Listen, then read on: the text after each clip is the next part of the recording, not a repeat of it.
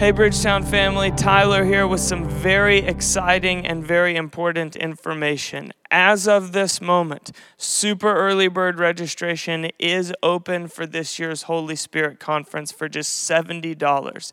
You can visit bridgetown.church/Holy Spirit for more information and to register. We are moving out of our venue in our sanctuary and into a venue right in the heart of our city for this year's Holy Spirit Conference to make room for anyone and everyone who wants to attend, as we've sold out quite quickly in years past. So number one, I would say we're so excited to serve the Bridgetown family and those beyond our Bridgetown family who will gather with us for this catalytic event. And number two, I would say get registered early and go ahead and mark your calendars for January 26 and 27 when we will gather together in the name of the Spirit right in the heart of Portland. Hope to see you there. Our text this morning is Exodus 34, verses 29 to 35. When Moses came down from Mount Sinai with 2 tablets of the covenant law in his hands, he was not aware that his face was radiant because he had spoken with the Lord. When Aaron and all the Israelites saw Moses, his face was radiant, and they were afraid to come near him. But Moses called to them, so Aaron and all the leaders of the community came back to him, and he spoke to them. Afterwards, all the Israelites came near him, and he gave them all the commands the Lord had given him on Mount Sinai. When Moses finished speaking to them, he put a veil over his face. But whenever he entered the Lord's presence to speak with him, he removed the veil until he came out.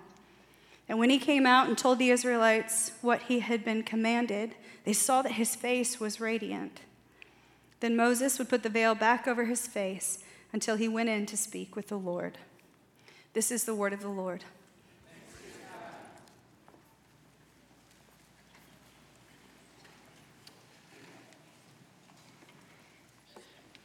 Good morning, everyone. Such an honor to be before you again this morning. If you don't know, my name is Jonathan Tremaine, and I am one of the leaders around here, but it's been a while since I've been in front of you. And so I count it an honor to be able to stand and declare the mystery of God and explore the mystery of God with you today. Let's just take 30 seconds and just close our eyes.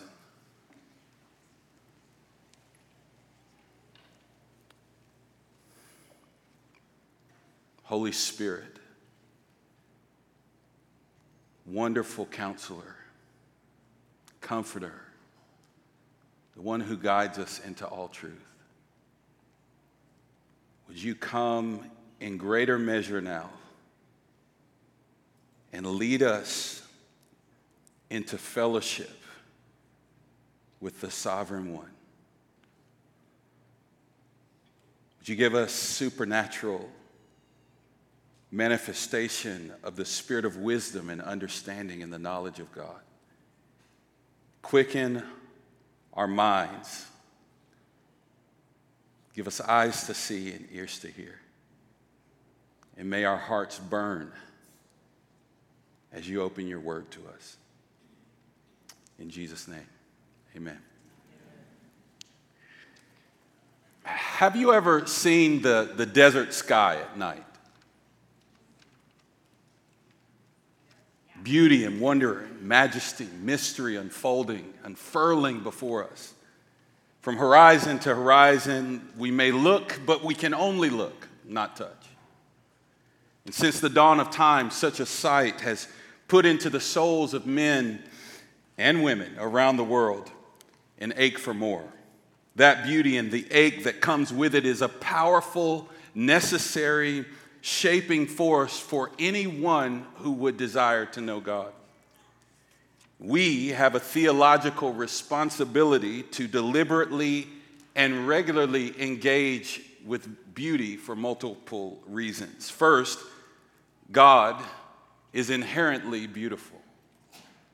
And the book of Exodus tells us that Moses' desire to see God was a hunger ultimately to look upon beauty. King David expressed the same longing in Psalm 27. One thing have I asked of the Lord, and that will I seek, that I may dwell in the house of the Lord forever, all the days of my life, to gaze upon the beauty of the Lord and to inquire in his temple. Moses and David didn't just want to see the beauty. They wanted to see God. They knew that there was no greater beauty to see. Now, what I've just shared with you is not my own words, but rather the words of Russ Ramsey, who authored the book Rembrandt in the Wind. But the desire to see God is, in fact, at the root of all human pursuits. You and I were created for glory. Our senses, our skin, the ability to feel, a nose to smell, eyes to see, ears to perceive sound. Everything about us was created for fellowship with God. And so we possess an innate wiring. There's a hunger in us to pursue beauty, to pursue the closest connection to God that we can in whatever form. And so we tend to find new things or create new things to find the wonder that we were originally designed with. Take, for example, a toddler. You spend several $1,000s on the latest, greatest technology and innovation in toys and wonder, and they're most happy with a paperclip. Somehow, little kids are able to find splendor and wonder in the simplest of things. We're hardwired, ultimately, for the greatest wonder, which is God. This really brings us to the exploration of our text. Last week, we discussed God dwelling with us, the original blueprint of God, the blueprint of the tabernacle, the building. We talked about the tabernacle being designed in 3 layers, all leading closer to God's presence. The courtyard, the outer court where all the people can go, the holy place, the inner court where only the priest can go, and then the Holy of Holies where only the high priest can go, but only once a year. Then we paralleled that with the mountain where Moses goes to meet with God, the low place of the mountain being the base where the people are. The middle portion of the mountain, Aaron can come up, but he can't go all the way up. So that represents the holy place where the priesthood is. And then you have the top of the mountain where only Moses can go, where he enters the cloud of God's presence. We are encouraged to consider this as an icon, not just to look at, but to look through. And as I was considering these things, I began to think about Moses entering the holy place, entering the presence of God. And I thought it was appropriate to think about power. Somebody look at your neighbor and say, neighbor, think about power. Now, I know for some of you that was very odd. You're not used to talking during church. But in case you forgot, I come from a tradition where we talk and we talk back. So just go ahead and loosen up. Get your mouth. Sorry, no, that was ugly. What was that? It's like Jim Carrey out here. But let's think about power for a second, and particularly nuclear power, which is almost inarguably the single greatest power, concentrated power on Earth. According to the U.S. Department of Energy, it is by far the most reliable and powerful energy source, as nuclear power plants are able to produce maximum power 92% of the time, with geothermal energy at a close 74, or not so close 74%. So in the event of a nuclear explosion, the thermal flash from 1 megaton can be many times brighter than the sun, permanently blinding anyone within a 50-mile radius who is looking at that blast. And the thermal flash can cause severe burns or total disintegration to anyone within 20 to 25 miles of the explosion.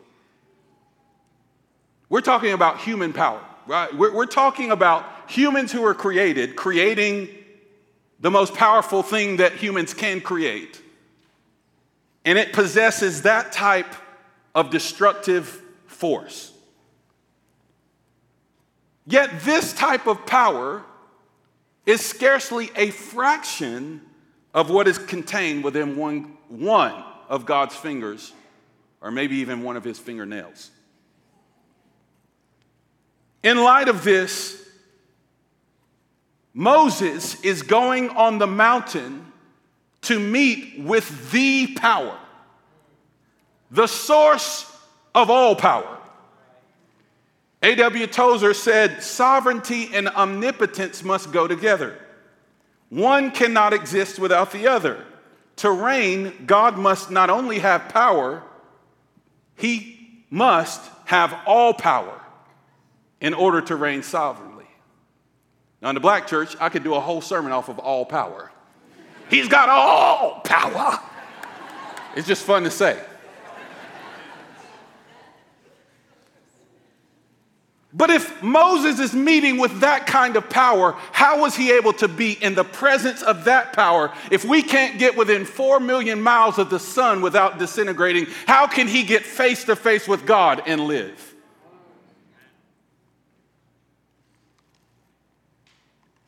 My friend Alan Hood said, some of us are worried about the issue of knowing God, but God has an issue, and that issue is keeping us alive in knowing him. So we need God's mercy to know him. We need God's mercy to even stay alive in his presence. To draw near to him, it takes God. So God provides us with what I would like to present as 3 mercies of veiled glory. And the first mercy of veiled glory is the cloud. Somebody say the cloud. The second mercy is the cleft. Say the cleft. And the third mercy is the bat. Say the bat. Looking at the cloud, I would present to you that the cloud is when God hides from Moses. In Exodus 33, we see in verse 9, Moses went into the tent. The pillar of cloud would come down and stay at the entrance while the Lord spoke with Moses. Whenever the people saw the pillar of cloud standing at the entrance to the tent, they all stood and worshiped, each at the entrance to their tent. The Lord would speak to Moses face to face as one speaks to a friend. Then we see in the beginning of Moses' fellowship with God on the mountain in Exodus 34, verse 5, it says that the Lord descended in a cloud and stood with him there and proclaimed the name of the Lord. And as God descends in the cloud before Moses, he's proclaiming his attributes, his goodness, to Moses. And this is after Moses has said, please show me your glory. God's goodness is his glory. And in goodness, he cloaked himself in a cloud so that Moses could stay alive. Now, 1 Timothy 6 says, he who is the blessed and only sovereign, the King of kings and the Lord of lords, who alone has immortality, who dwells in unapproachable light, whom no one has ever seen or can see. This passage describes God as dwelling in unapproachable light, kind of like the sun. But 1 John 1 takes it another step, and it says, this is the message which we have heard from him and now declare to you, that God is light, and in him is no darkness at all. So Moses is meeting with the one who not only dwells in unapproachable light, but is light itself. So God hides and cloaks and veils his glory in a cloud. Secondly, the cleft. It goes from when God hides to when God hides Moses. In verse 18 of Exodus 33, he says, please show me your glory. This is the longing and the groaning of Moses and the longing and the groaning of humanity. Show me your glory. Open my eyes that I might behold wondrous things. And then he says, God says, I will make my goodness pass before you. So we get to verse 22. So it shall be, while my glory passes by, that I will put you in the cleft of the rock and cover you with my hand while I pass by. Out of the goodness of God, God places Moses into a place of safety and covers him while he passes by. Hidden in God, covered by his hand. And then final mercy of veiled glory is in verse 23 when he says, when I take my hand away, you shall see my back, but my face shall not be seen. You see, it's the kindness of God that although we desire to see his face, sometimes he shows you his back. Jesus continues the invitation in the New Testament as he's recruiting the disciples by saying, follow me. It's the marquee of his leadership to give you not what you think you want, but what will keep you alive. Because what happens is he gives Moses his back as almost like as a prophetic foreshadowing of the fact that one day you will see me face to face. One day I'm going to send myself in the form of flesh and blood. And what I'm going to do is I'm going to show the whole earth my glory as they follow me, as they look at my back.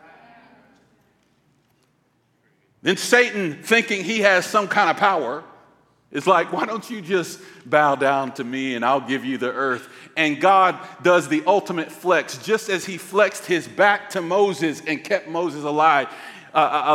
He turns and he goes, Satan, get behind me. You think you have the authority to see my face? You think I'm going to put my face down and worship you? You better get behind me. Look at my back. Even the demons have to see the glory of his back.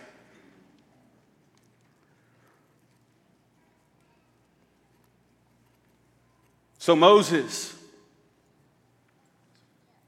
comes down from Mount Sinai in Exodus 34, which is the centerpiece of the text as we're closing out this series in Exodus. And he comes down from Mount Sinai, and the two tablets of the testimony were in Moses' hand. And when he came down from the mountain, Moses did not know that the skin of his face shone while he talked with him. He didn't know. Now, this has never happened to me because you can see what color I am. But I've heard word on the street is that you can still get a sunburn on a cloudy day. Is that true? Do I have a witness? Okay, good. So I heard that you can get a sunburn. Now, I'm not experiencing it. I'm trying to get as black as I can be. But I just never gotten a sunburn. But Moses has been in the presence of light itself, but the presence of light was covered in a cloud, yet he comes down with the glow on his face. He had a God burn. The radioactive fallout of the glory of God is now upon Moses' skin, unbeknownst to him. He don't know that his soul is glowing. Anybody know from the 70s funk era, there was a show called Soul Train. They'd be like, you got to let your soul glow.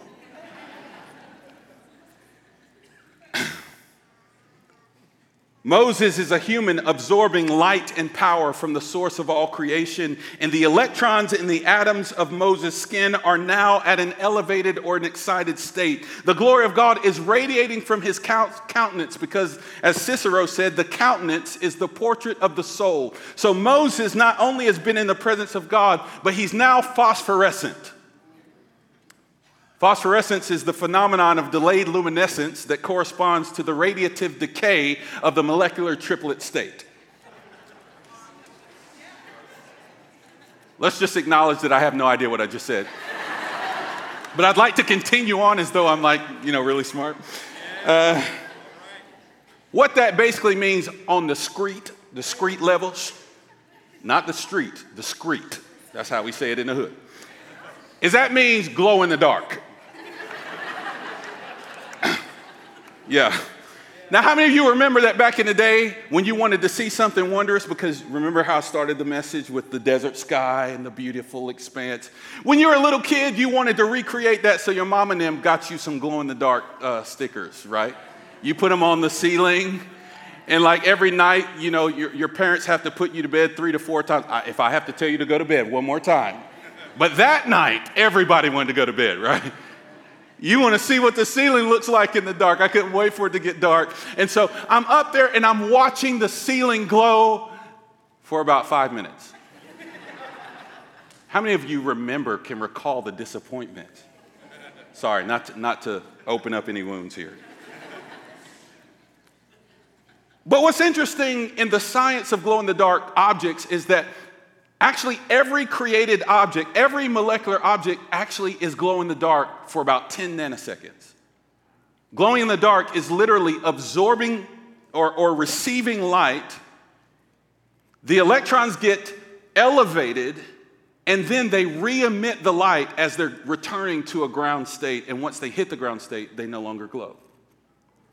So the technology behind glow in the dark is that they're able to add more atoms and pack it in a concentrated way to make it impossible to pass through what scientifically is called a forbidden state. When the electrons enter a forbidden state, it then loses its luminescence. Now, I'm one of those dudes that I can see a bottle of ketchup and turn it into a sermon. I could just stay right there and start preaching, but we're going to move on. Just hold that thought. But it's interesting to me that God set up laws within quantum mechanics as it relates to atoms and electrons that make it difficult to enter the forbidden state. So Moses goes to the mountain with the source of light, which, as you can recall, in the beginning, Genesis, God said, "Let there be." Light is the foundational desire of God and the principle for which the worlds are beginning to be created. And so he goes up there to meet with light itself, and God is now giving him the commandments as almost like the cosmic scientific parameters, the governing laws for keeping humanity, getting humanity out of her forbidden state, in order to enter into an elevated realm of fellowship with God and for Israel to dwell with him in the light. So there he was in verse 28 with the Lord 40 days and 40 nights. He neither ate bread nor drank water, and he wrote on the tablets the words of the covenant, the 10 Commandments.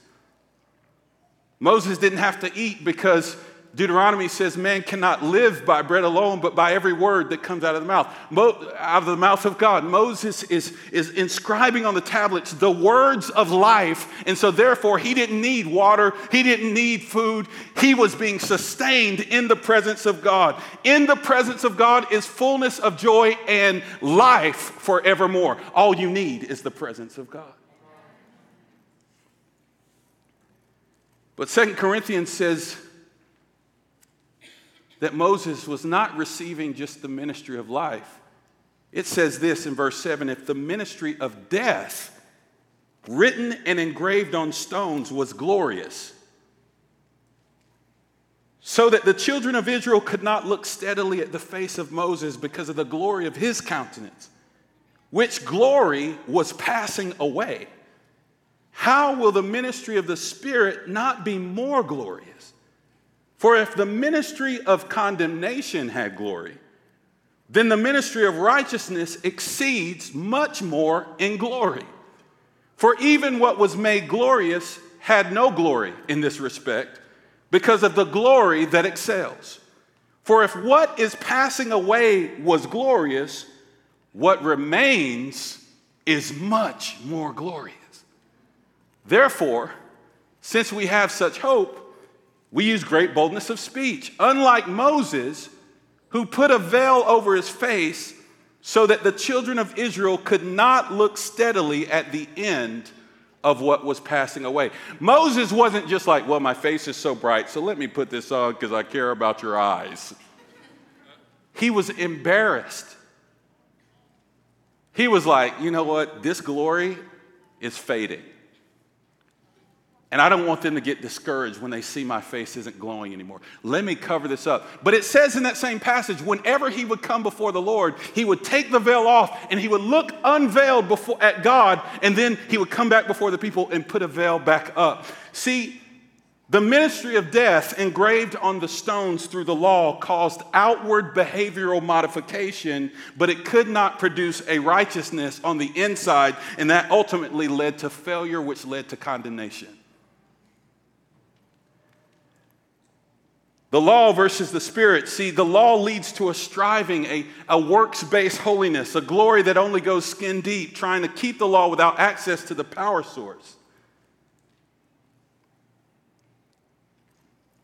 Now, there's a three-layer framework here that helps us understand this a little bit better. Just as we were talking about the outer court, the inner court, and the Holy of Holies, our spiritual man, our bodies, and our souls are also the tabernacle of the Lord. And the body is the outer court. And the law dealt with the body, the modification of behavior on the outside. But Jesus then comes as a solution. God's solution is to make the human spirit the seat of the Holy Spirit. The Holy of Holies is now on the inside of us. And the soul is the inner court. Thus, through the finished work of the cross, he makes the inner sanctuary of our anatomy the Holy of Holies. Watchman Nee said it this way: God dwells in the spirit, and the self dwells in the soul, and the senses dwell in the body. Jesus is the game changer. The old covenant law deals with the body. Body modification leads to failure and condemnation. The new covenant, through the Spirit of God, comes inside of us and transforms our way of being in the world, our way of thinking. We're justified now not by the sprinkled blood of slain bulls and goats and lambs, but by the blood of Jesus. And then Jesus takes us from modification and condemnation. He removes our sin and our shame. Therefore, there is now no condemnation in Christ Jesus. He teaches us how to live and walk in life by the Spirit. And then we go from transformation, from condemnation to transformation, and from transformation to transfiguration.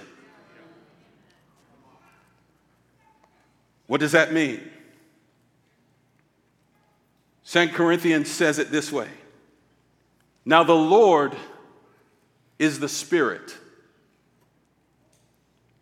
and where the Spirit of the Lord is, there is liberty. But we all, with unveiled faces, beholding as in a mirror the glory of God, are being transformed into the same image from glory to glory, just as by the Spirit of the Lord. You see, Psalm 115:8 says that those who make idols will become like them. Those who look at idols will become like what you're looking at. And this passage says that the Lord is the Spirit. Romans has told us that we no longer live by the law, but we live and are justified by faith through Christ and in Christ Jesus by the Spirit. Life and holiness and blamelessness by the Spirit is now our inheritance. Now the nuclear power of the universe has not decided to live in a tabernacle made by human hands or on a mountain that cannot be approached. The Holy Spirit, the nuclear atomic force, the hurricane force of God, has chosen up to take up residence inside of me, and I am being transformed from the inside out. And what's happening here? He says, with unveiled face, beholding as in a mirror the glory of God, we are being transformed into the same image from glory to glory, just as by the Spirit of the Lord.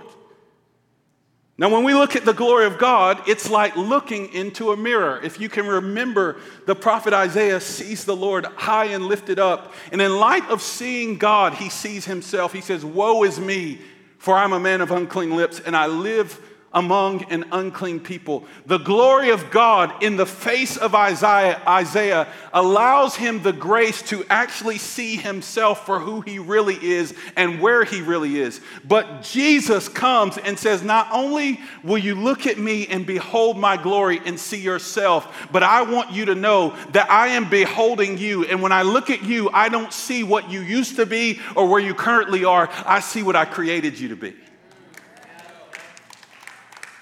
So the glory of God now is a mirror, not just for what you look like this morning, although y'all look cute. Some of y'all look real cute. The mirror is God beginning to unveil to you the glory of himself deposited within you. You see, in Matthew 17, the account is also in Luke, of Jesus taking Peter, James, and John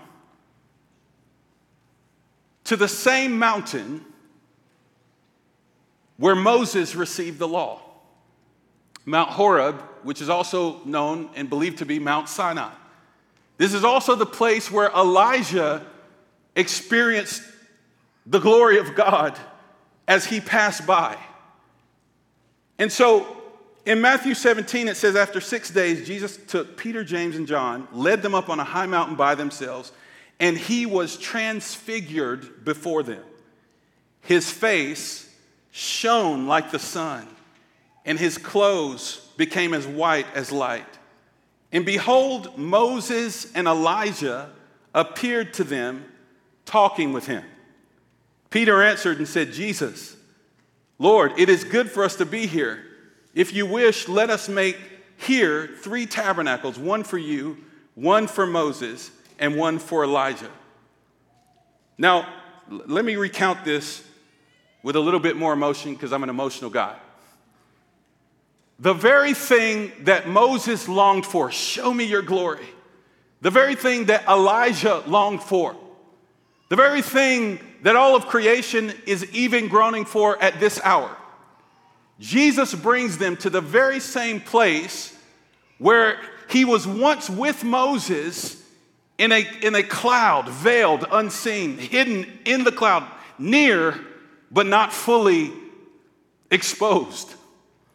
He brings Peter, James, and John with him to the same place, and he's in another cloud, except the cloud is human flesh. The glory of God, the fullness of heaven is with them, and he comes up on the mountain and he goes, let me take my clothes off real quick. Power and light begin to beam from him. His skin turns into this, whatever it looks like, right? And they're there, and Peter and James and John are looking with an unveiled face, and they're not dead. They're looking at God. On top of it, he says, hey, yo, Moses, Elijah, what y'all doing? I'm going to show my disciples something. Let's have a chat, and I'm going to be fully unveiled. Oh, yeah, and since now you're in the heavenly realms with me, you can come in your heavenly clothes too. They're looking into the desire of all nations. They're looking into the primordial cry inside of us to see and behold the glory of God with unveiled faces. And he says, you know what? The reason why I'm showing the disciples this is because it's not time yet. See what happened was Peter, James, and John, they were like, yo, we're good. We have never been in a church service like this, and this is banging. This one right here is a banger. So let's just go ahead and build a church. We'll build 3 tabernacles. We don't even need one. We'll do one for you, Moses, one for Elijah, and for Jesus. We'll just stay right here. But Jesus tells them, he says, no, it's not time yet. He had to keep the gospel veiled for just a little bit because there was still work to be done. Jesus still needed to go to the cross and carry the sins of humanity.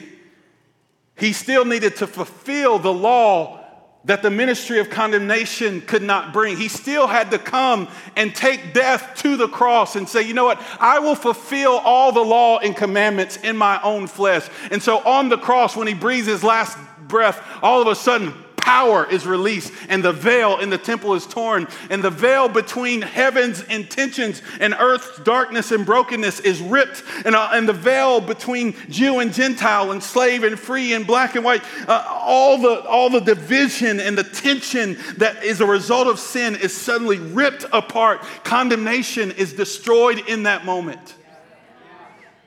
Then he says, now, Peter, James, and John, now go to the ends of the earth and tell everybody. But don't just tell them what you've been. Tell them what you're going to.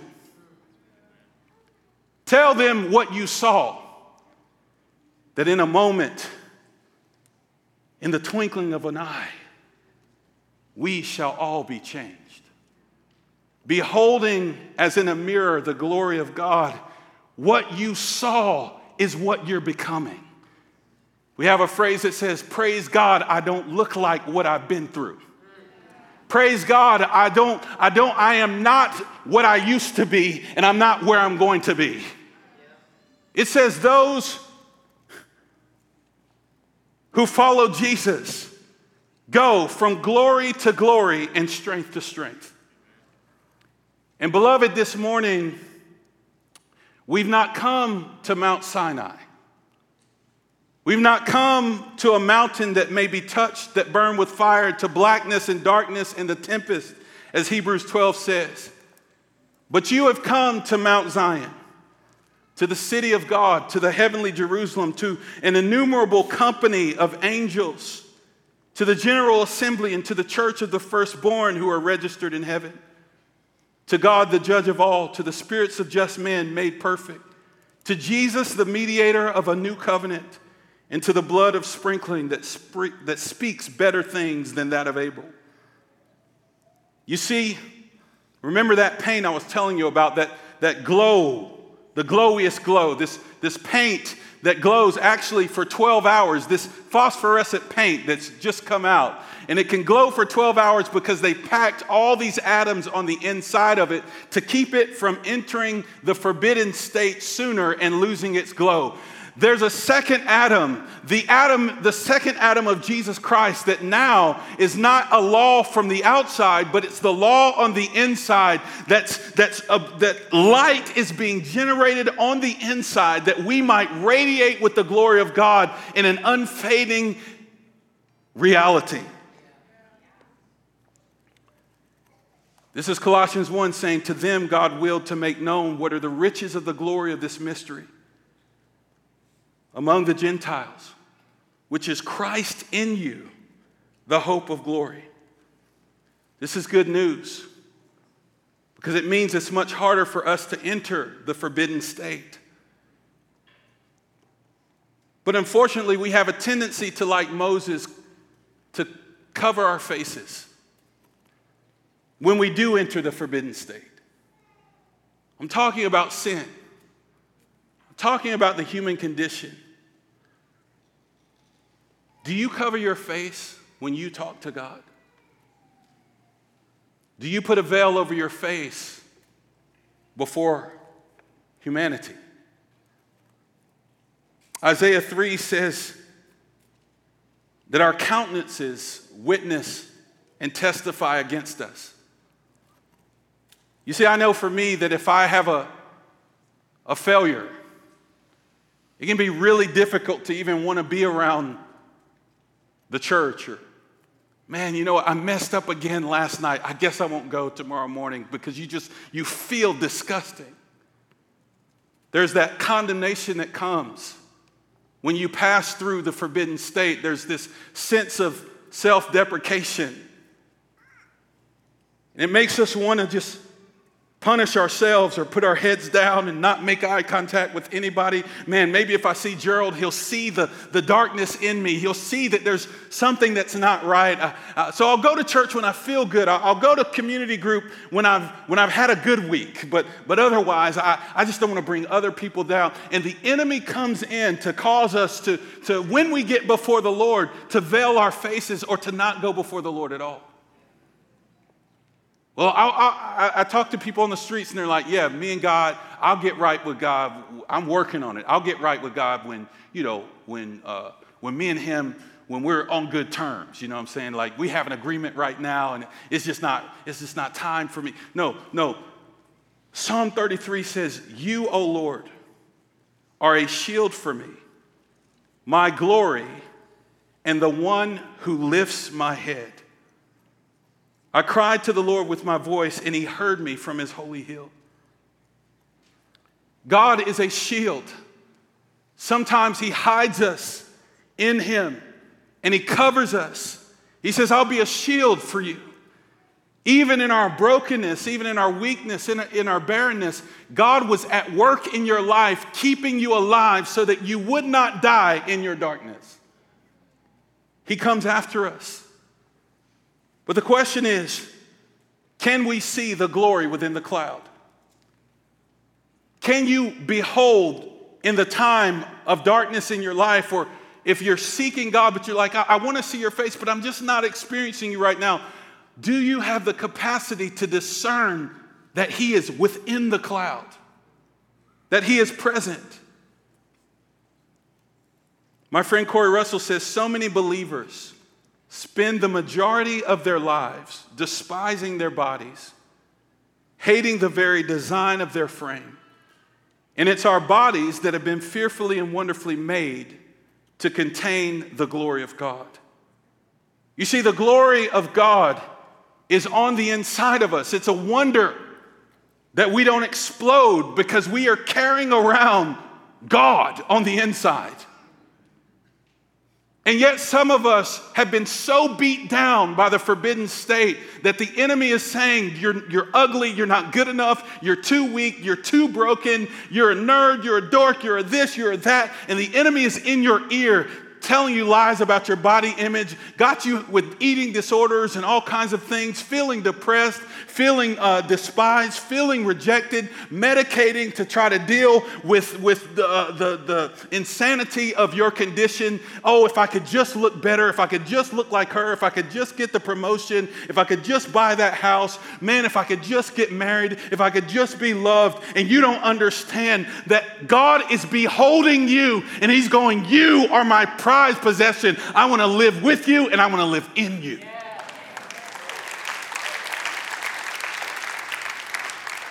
Some of you are like, man, this is too loud. I wish you would just talk a little softer. I'm here to tell you, I'm here to just to swing the bat. We got to knock some lies out today. Is that okay?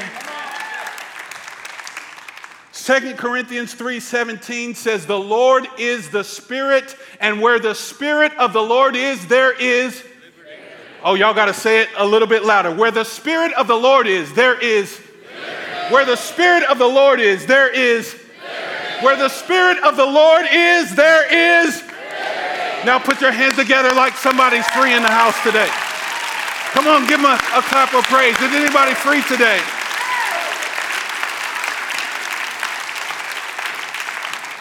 God wants us to cease from our dead works. We were made for Sabbath. We must enter into the rest of God and enter into the freedom of God. And it is freeing to know that it's not you, it's Christ in you. The hope, somebody say hope, of glory.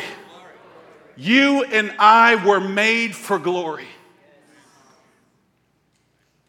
You become like what you behold.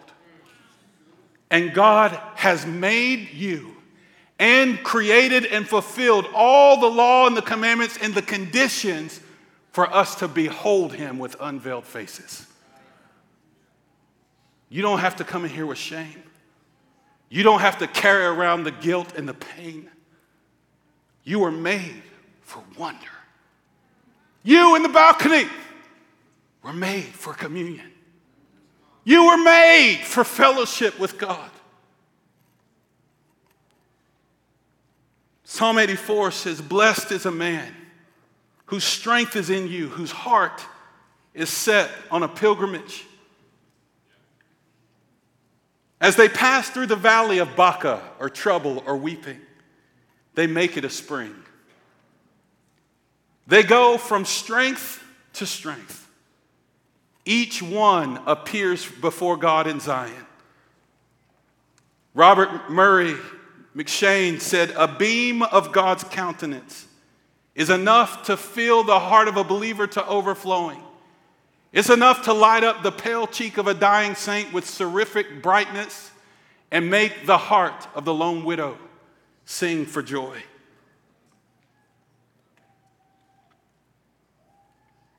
John the Baptist was called a burning and a shining lamp. You and I were made to burn and to shine. And in the same way, Moses covered his face before the people because of shame. He didn't want them to see what was fading. Jesus flips it on the head in Matthew 5 and says, in the same way, let your light shine before all men, that they may see your good deeds and glorify your Father in heaven. You and I are the radiant ones. We were created for glory, and we were created to radiate his glory.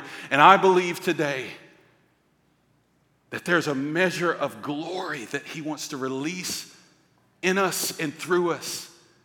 Even this morning, just being in his presence, it doesn't have to be emotional. Just being in his presence changes our countenance. That when we walk out of here, people in Portland see us and go, whoa, why do you look different? Like, what is that? When you go to work, there's something about them. I don't know what it is, but they just seem so, I don't know, happy. There's like a joy. There's something radiant. There's an incense and a fragrance that God wants to release on us. And it begins even now.